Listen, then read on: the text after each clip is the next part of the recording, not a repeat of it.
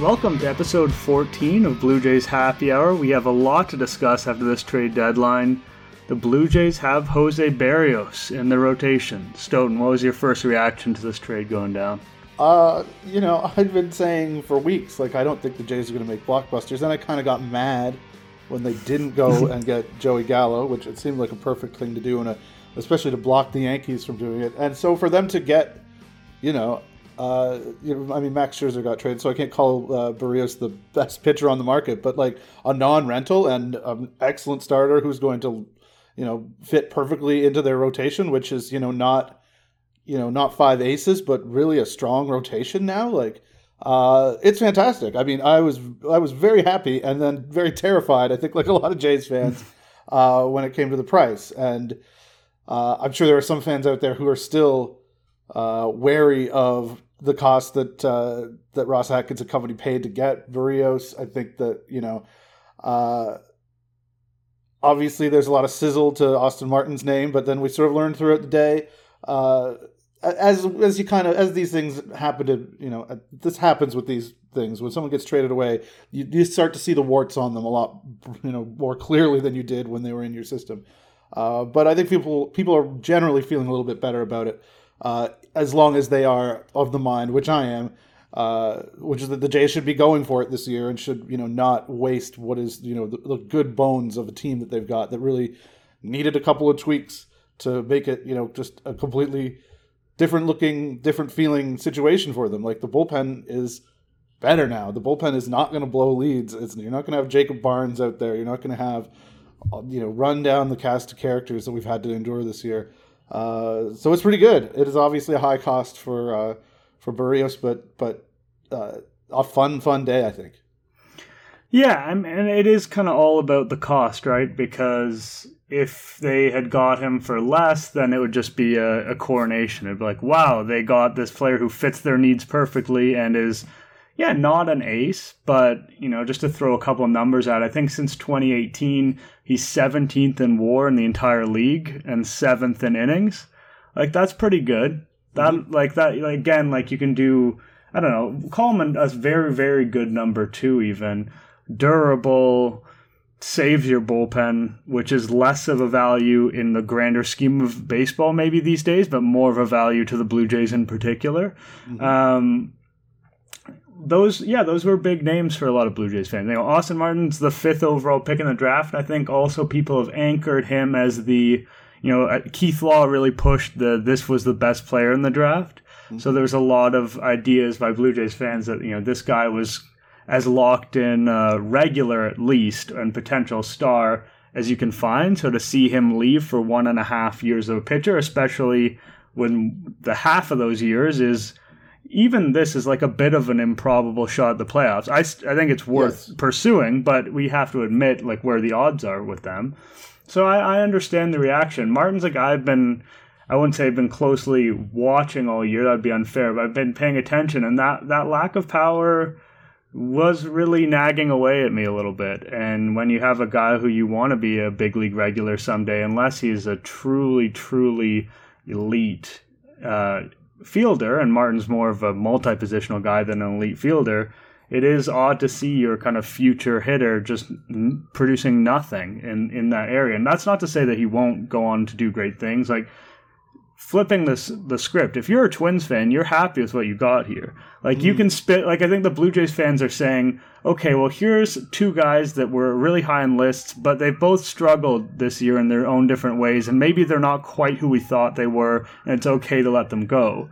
And if you're a Twins fan, you're saying, well, these are two guys who have incredible potential, who have incurred some struggles right now, but we're buying at the perfect time here. We're buying low on them a little bit, and the talent is profound with both of these guys, and we could have two guys that are building blocks for our team, and we're giving up 1.5 years of a pitcher. And, Martin could even appear in 2022. Mm-hmm. So, this could be the Tyler Glasnow, Austin Meadows trade. It could. I'm not saying that it will be. That's not how I think this is going to go, and I think Berrios is a really good pitcher and a really good addition.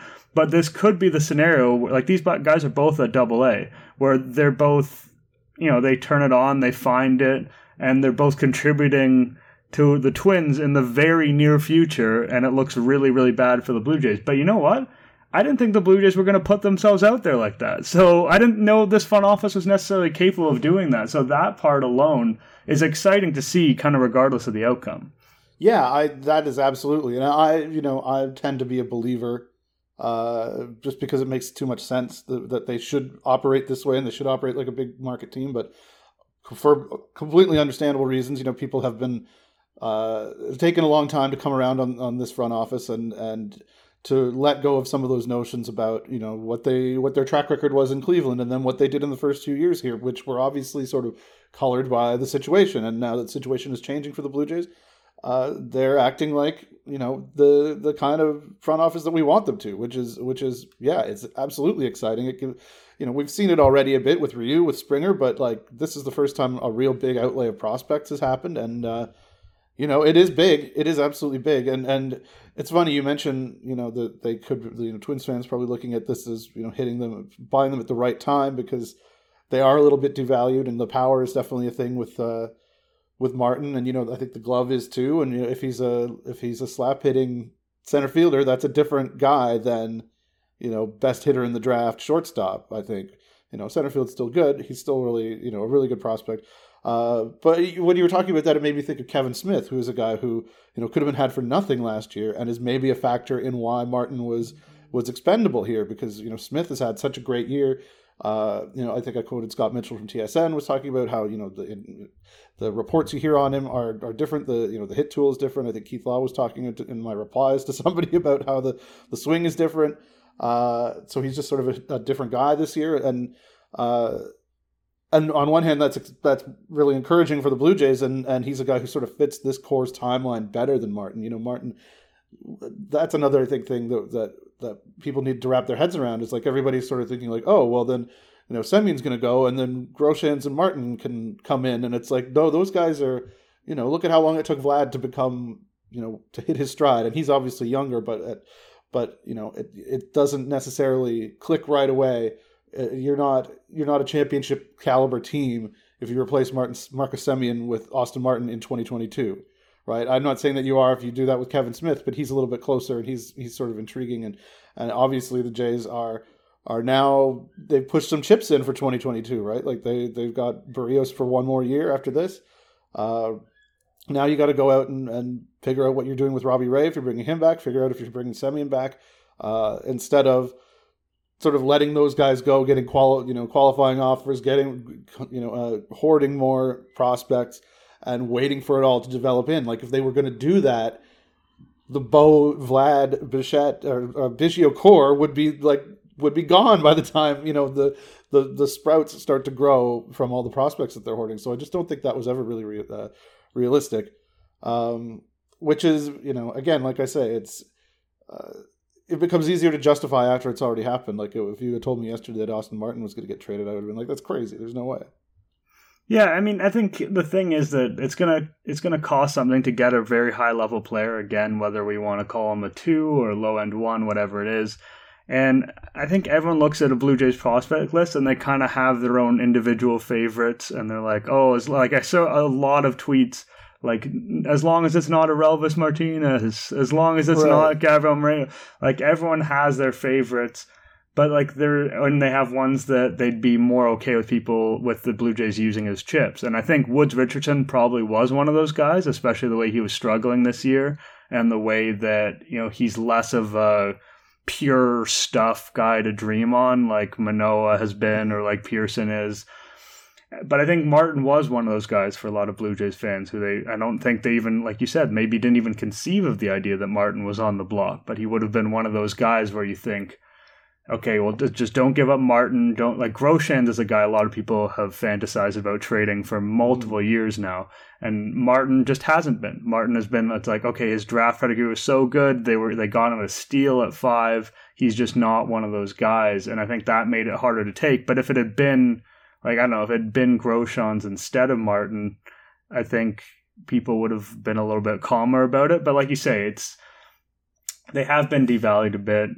I like the idea that this puts more incentive on them to keep pushing because, I mean, maybe it's not the nicest thing to say about them, but now, like, I don't want, it's not like their job's on the line, but to an extent, their reputation's on the line, right? Like, they've said, okay, 2021, 2022 is a competitive window worth making sacrifices for. It only behooves them to make more sacrifices to make it good, right? If they let it stop here, they're not active in the off season.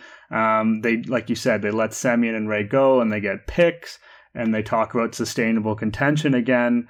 Then it kind of makes them look like idiots, because they already said, 2021, 2022 is a big deal, and we're willing to give up things of pretty significant value to push that forward.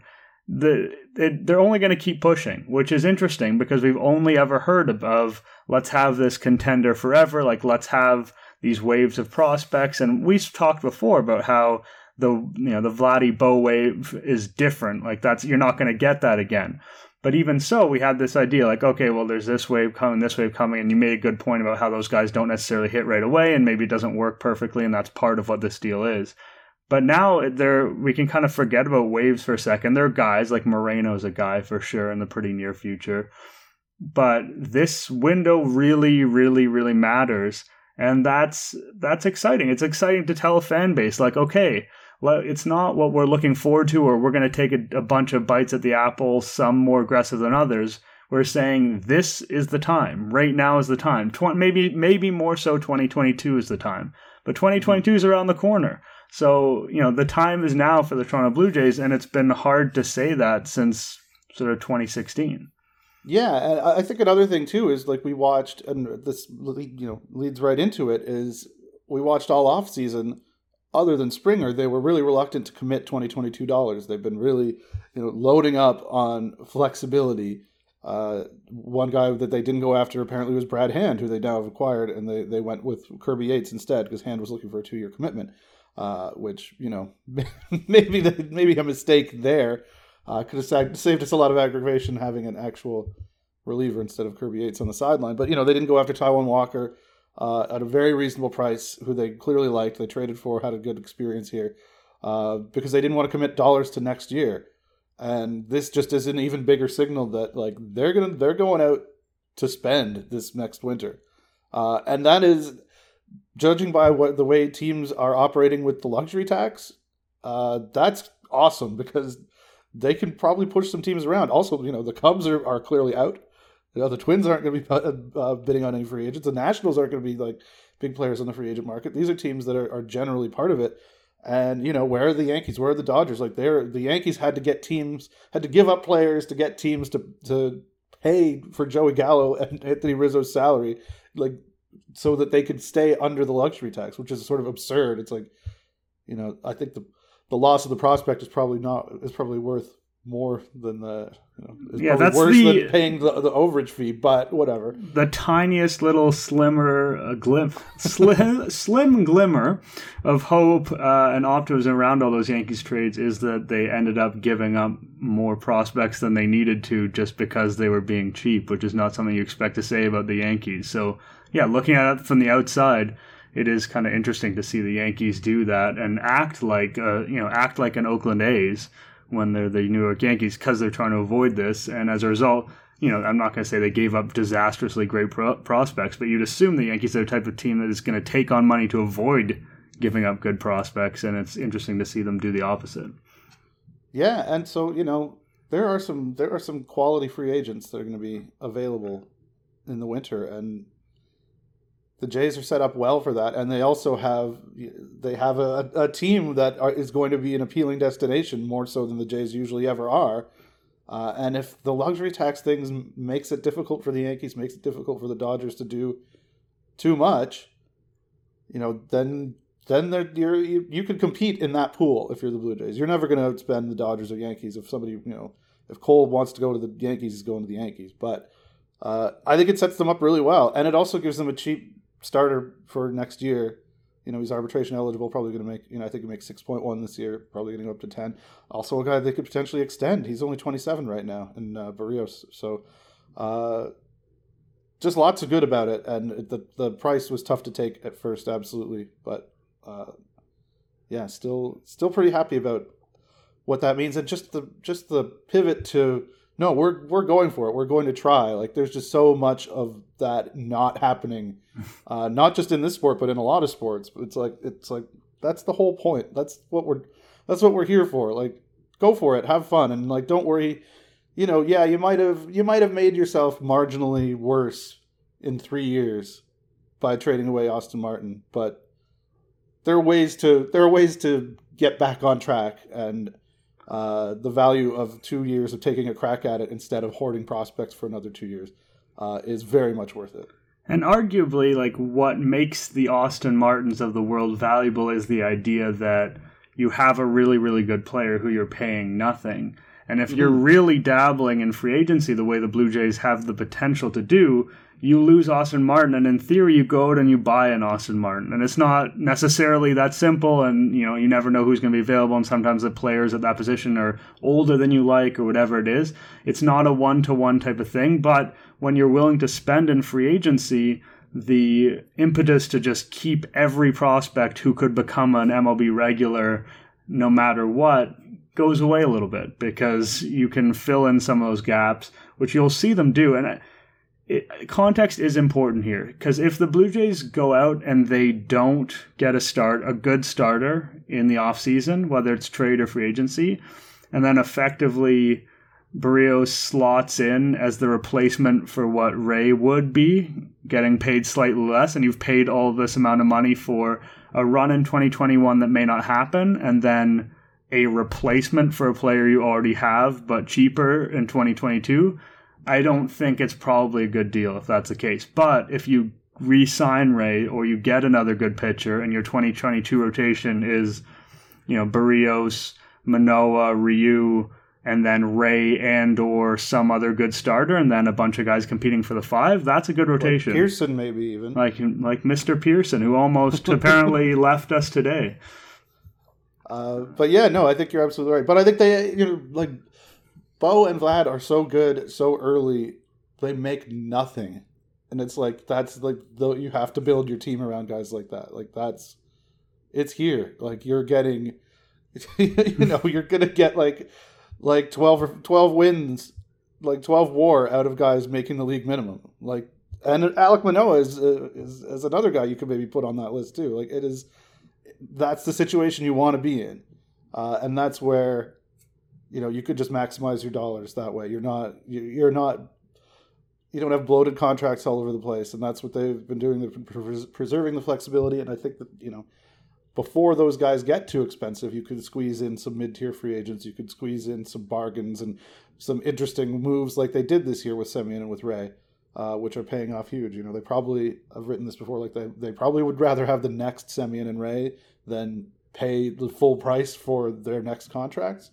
But we'll see where that goes. They have the flexibility to do it. And like I say, they may be one of the very few teams that's out there willing to spend again next year. And I think that's clearly in their minds and very advantageous. Yeah, and like you said, the Bo Vlad thing is so unusual. Like, we've talked about Bo as the type of guy who would be a top building block for a number of franchises, and then to have Vladdy on top of that is incredible. Like you say, Manoah's there and Biggio's there and whatnot. And you do have to take advantage of it. Like, it kind of reminds me of Alex Anthopoulos when he was talking about 2015. I don't know if it was that season in particular, but he kind of mentioned how Eddie and Bautista were just such a gift from the baseball gods that they kind of had, they felt like, and you know, some of this is probably PR spin, you know what I mean? Like, we know that some of it had to do with him potentially leaving and trying to, you know, had less to lose than some other executives might have done, et cetera, et cetera, et cetera. But I think there's truth to it. Like, you know, the way Bautista just broke out of nowhere is sort of truly unprecedented, especially at that time in the kind of pre-advanced swing change era.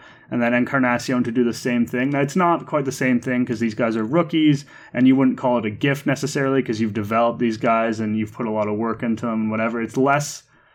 it's less serendipitous and it's more methodical the way this came about. But the fact of the matter is, you have this gift and you have to. Like, you can't just sit back and say, oh, we're going to let's be that team that's 500 every year, and then one year we luck our way into the wild card. Like, that is colossally stupid with the gift you've been given. And they know that. Like, I'm not saying that that's who they are, and if anything, today they've proven that that's not who they are, right? But it is so rare, and it's uplifting, especially on this sort of an uplifting Blue Jays type of day with them returning home, to see the franchise proceed with a sense of urgency, because that has always been the criticism. It has been more fair at sometimes than others, but it is less fair than ever today. Like, this is a real paradigm shift, because I'm not sure I ever thought I'd see them trade prospects of this caliber. I know you said, in Cleveland, it was a different situation. When they were kind of rebuilding, it was a different situation. And still, I went through that whole trade history with you, like almost 20 years of it the other day. And there was sort of one instance of them trading a good prospect. And that prospect was not as good as Austin Martin. So, you can believe in theory it would be a good idea for them to, start trading prospects. They've got so many and the team's so good, and this all makes tons of sense, and they're smart people, and we're on board with what they're doing in general. But until you see it happen, there's always going to be that doubt, and there's something pretty special about seeing that doubt evaporate in front of your very eyes, even if this trade goes completely sideways, which is absolutely on the table. It is absolutely on the table that this is a terrible trade.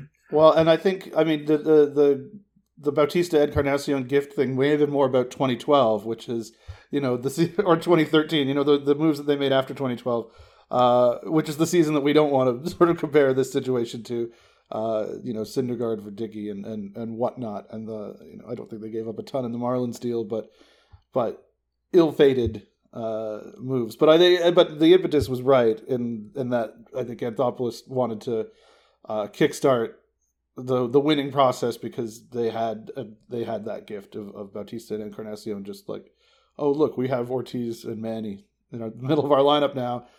We better put a team around them. And they weren't making a ton of money, and Bo and Vlad are making even less. And it's good. And they also got relievers, which is has been a thing that's been important this whole season, that they finally have a bullpen that doesn't look like I could pitch in it.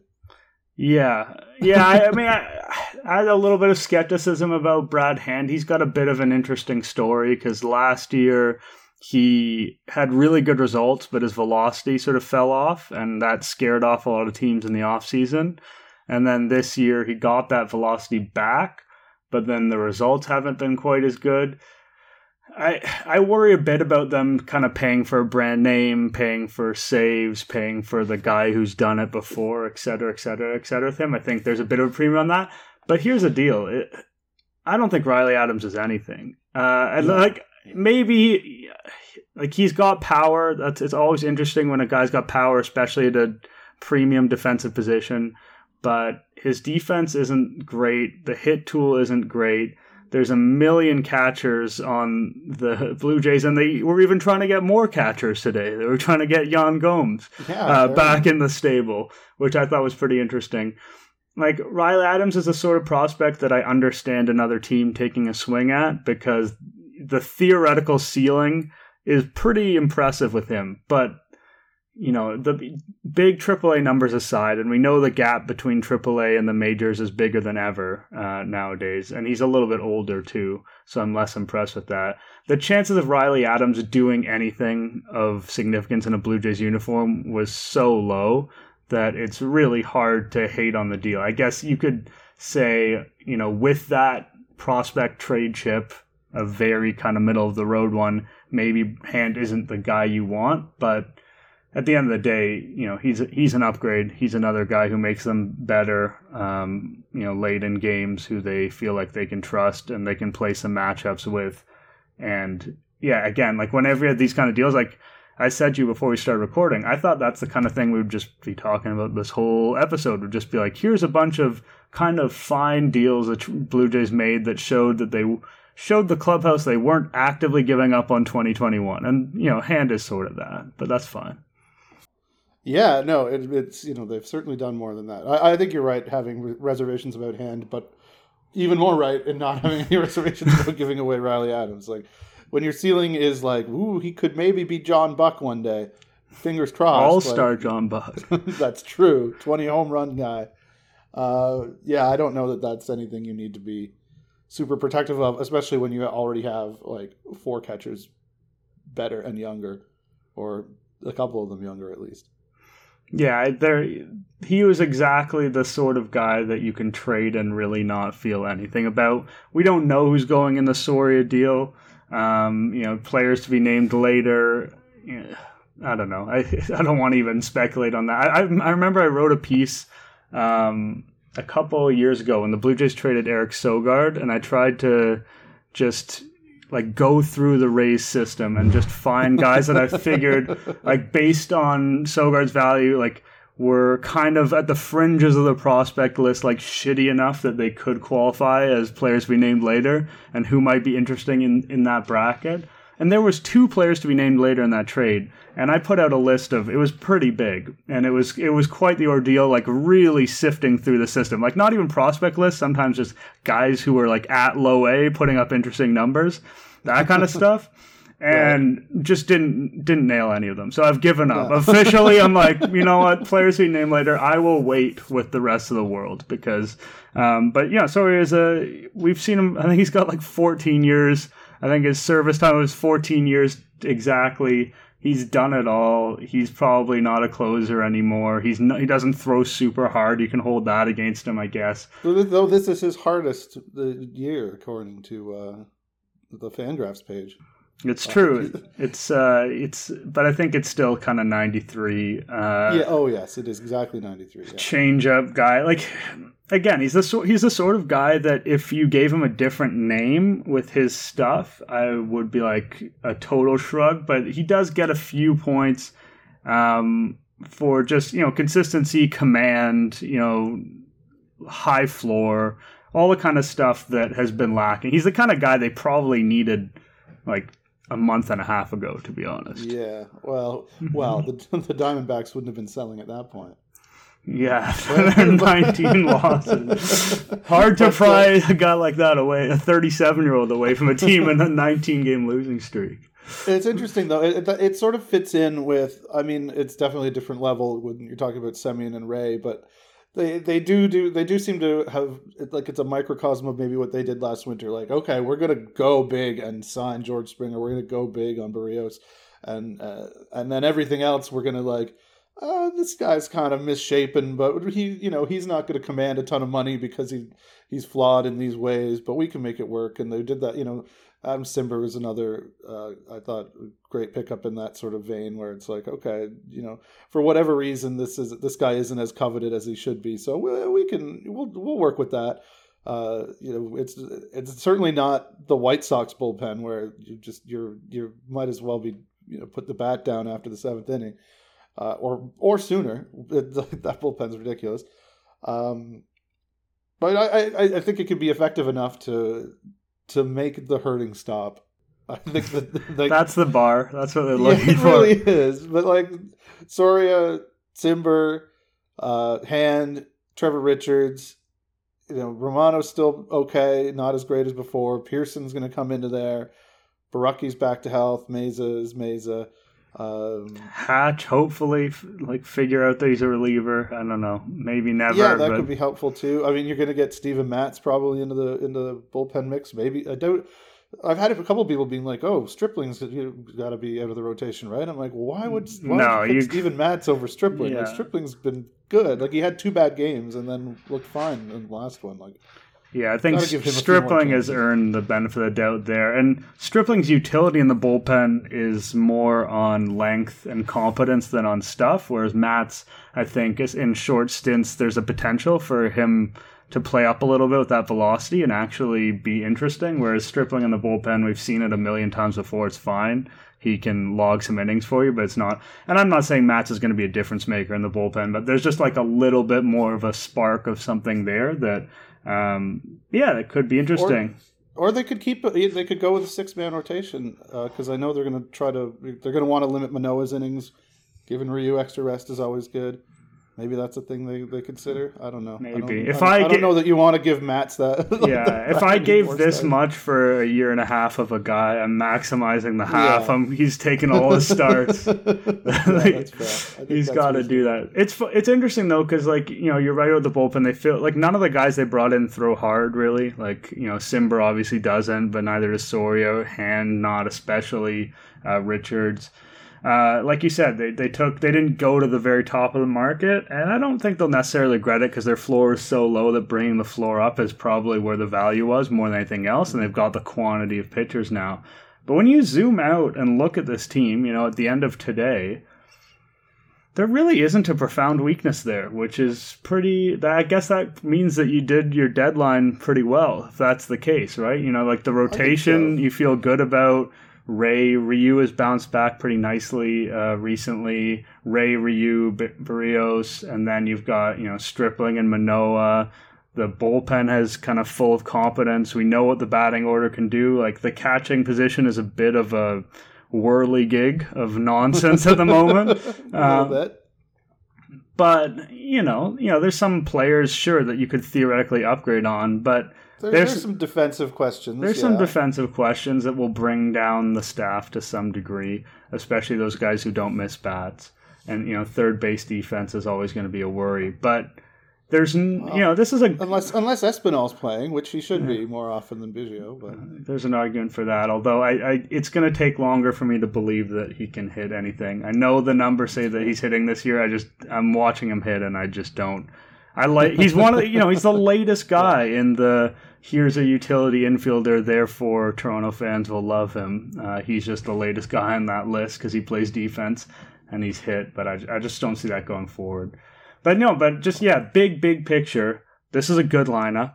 This is a good rotation now. I feel more confident saying this is a good rotation now that Barrios is in it.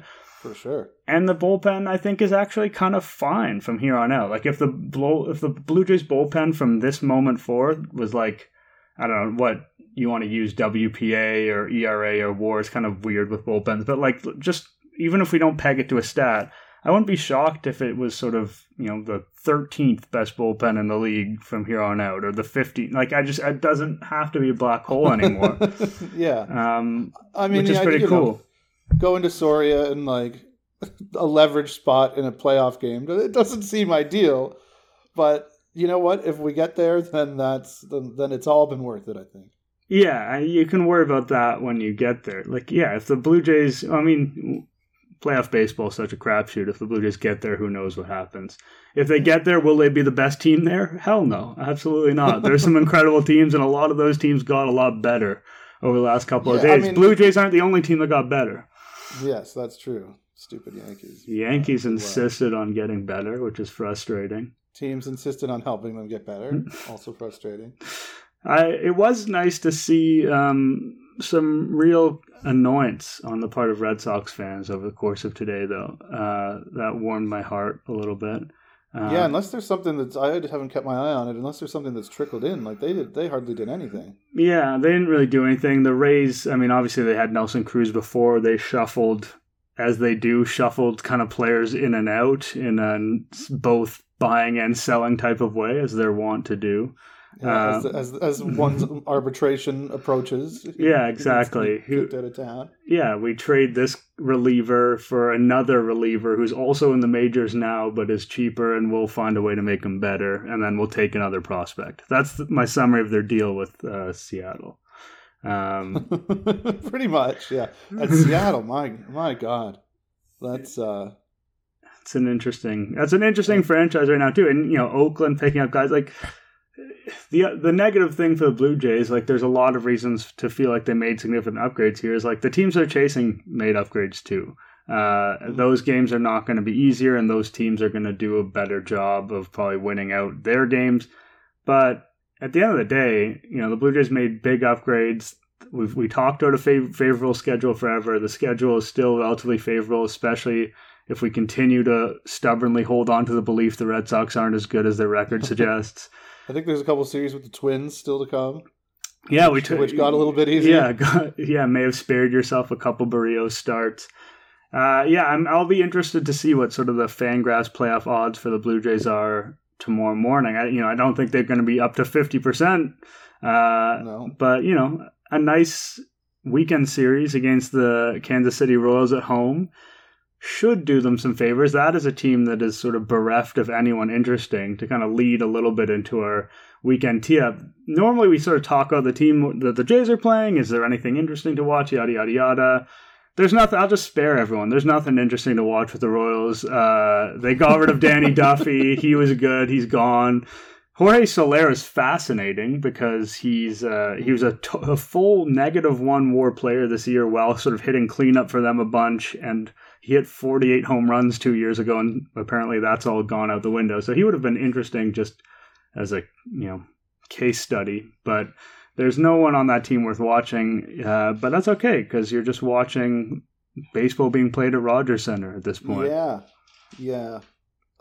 It's pretty awesome. I'm finally ready to have feelings about that. I have saved the Bo Bichette Players Tribune piece, which people were very excited about before the Barrios trade in the morning. Great PR for Bo. Very easy win. Like, hey, we're coming back to Toronto. Be like, I love being in Toronto and playing in Toronto. That's going to be a popular piece. I haven't read it, but I'm guessing that's largely what it's about. I assume it's something like that. But people were like, I'm ready to run through a brick wall. Like, let's fucking go. And yeah, I mean, I'm disappointed that I'm not at the game right now. I know a few people who are. They came back on trade deadline day, which made it very difficult if I wanted to, do my job properly, which I don't have a boss telling me to, but I also have, subscription goals. So so I'm like, no, I better not do that. But yeah, it's incredible.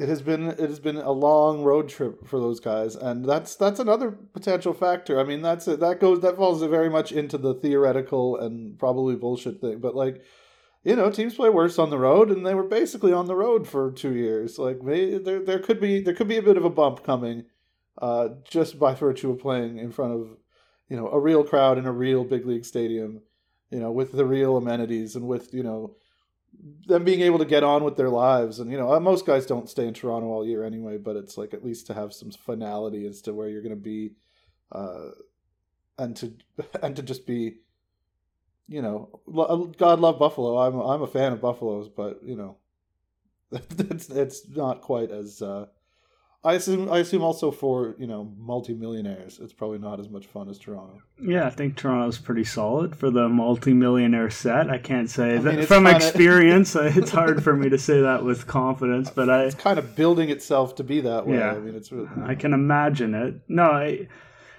yeah, all the things you described, and there's the non-hostile home fans, and how that we've seen studies indicating how that affects umpiring when, that's part of the biggest part of home cooking is kind of becomes a joke. But when people have actually studied it, home teams get favorable calls. And I don't think you get those favorable calls when the home team is filled in with fans for the other team. I don't think it works that way. Sense of geography is like so I think whatever. I don't know if people probably aren't going to notice that on a day-to-day basis, but it probably does something. It does something for the team. And I know the concept of Toronto doesn't mean that much to a lot of these guys, but they're going to feel something, and part of them feeling that this happening on trade deadline day is they're going to feel that the team is investing in them, right? Like getting Barrios.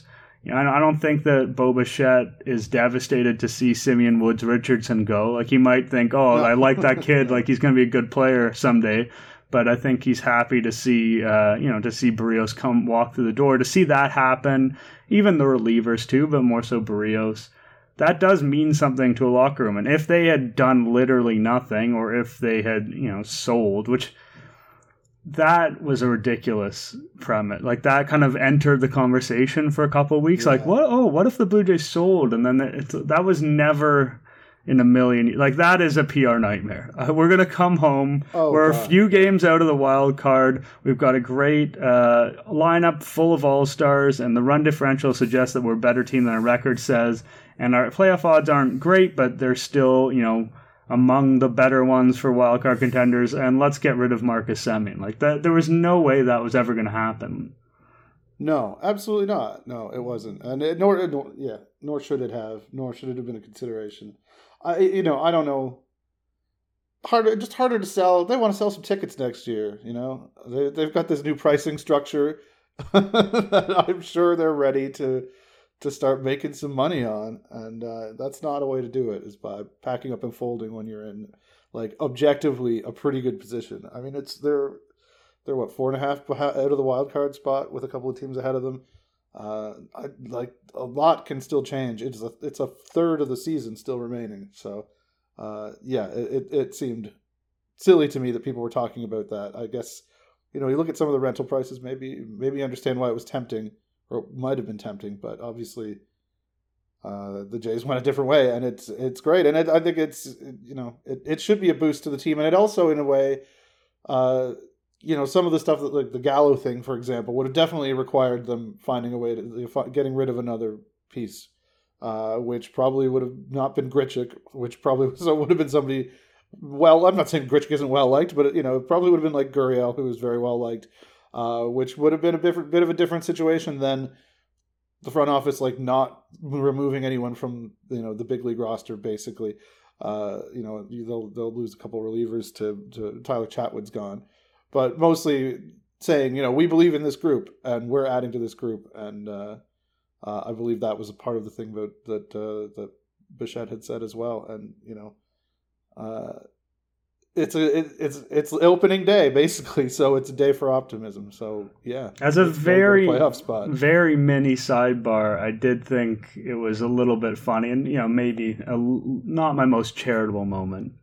But I thought it was a little bit funny on the broadcast the other day when they were talking about how like Randall Grichuk was talking about how he didn't know if he's going to be there the next day and how stressful that was and blah, blah, blah. I was just thinking like, buddy, you're going to be here. Like you're gonna be here tomorrow. Like you don't have to, and it sucks because it's probably genuine because there's no advantage to him saying that. Like he probably genuinely felt that. And I was like, right. How do you tell someone that they're not valuable enough to be wanted by other teams to make them feel better? It's a pretty that's a bit of a pretzel, to be honest. I mean, they could have sold a prospect to get that contract off the books, maybe, but it would have had to be a hell of a prospect because it's pretty underwater. It's underwater for a little while still. Yeah, well, and the Yankees won't even take money, so it's pretty hard. Again, Grichuk has actually shown some strides over the last couple of years, and he's played some competent center. He's not a totally useless player, but just maybe since the start of June he has been. Yeah. Yes, but it's not been great. Theoretically, that home run at Fenway was good, though. I got to credit where it's due. Theoretically, he's not a totally useless player, and when we were just zooming out, like, could the Blue Jays be better? Like, yeah, he's one of those guys. But you know what? Like, every team's got one of those guys hitting 7th or 8th who's not great. Maybe sometimes the Dodgers, or the Padres, but most teams do. Like Randall Grichuk isn't what's wrong with the Blue Jays, but I just found that funny for a moment, and then they're like, "Oh, I'm worried about leaving it." I'm like, relax, it's cool. Anyway, that's a nice little insight into my mind, and that might be a good place to leave it. We don't want to get too far down that rabbit hole. I appreciate, and we both do, all you guys listening. Hope you guys had a good trade deadline. It was, at the very least, an eventful trade deadline, and we will be back with you next week.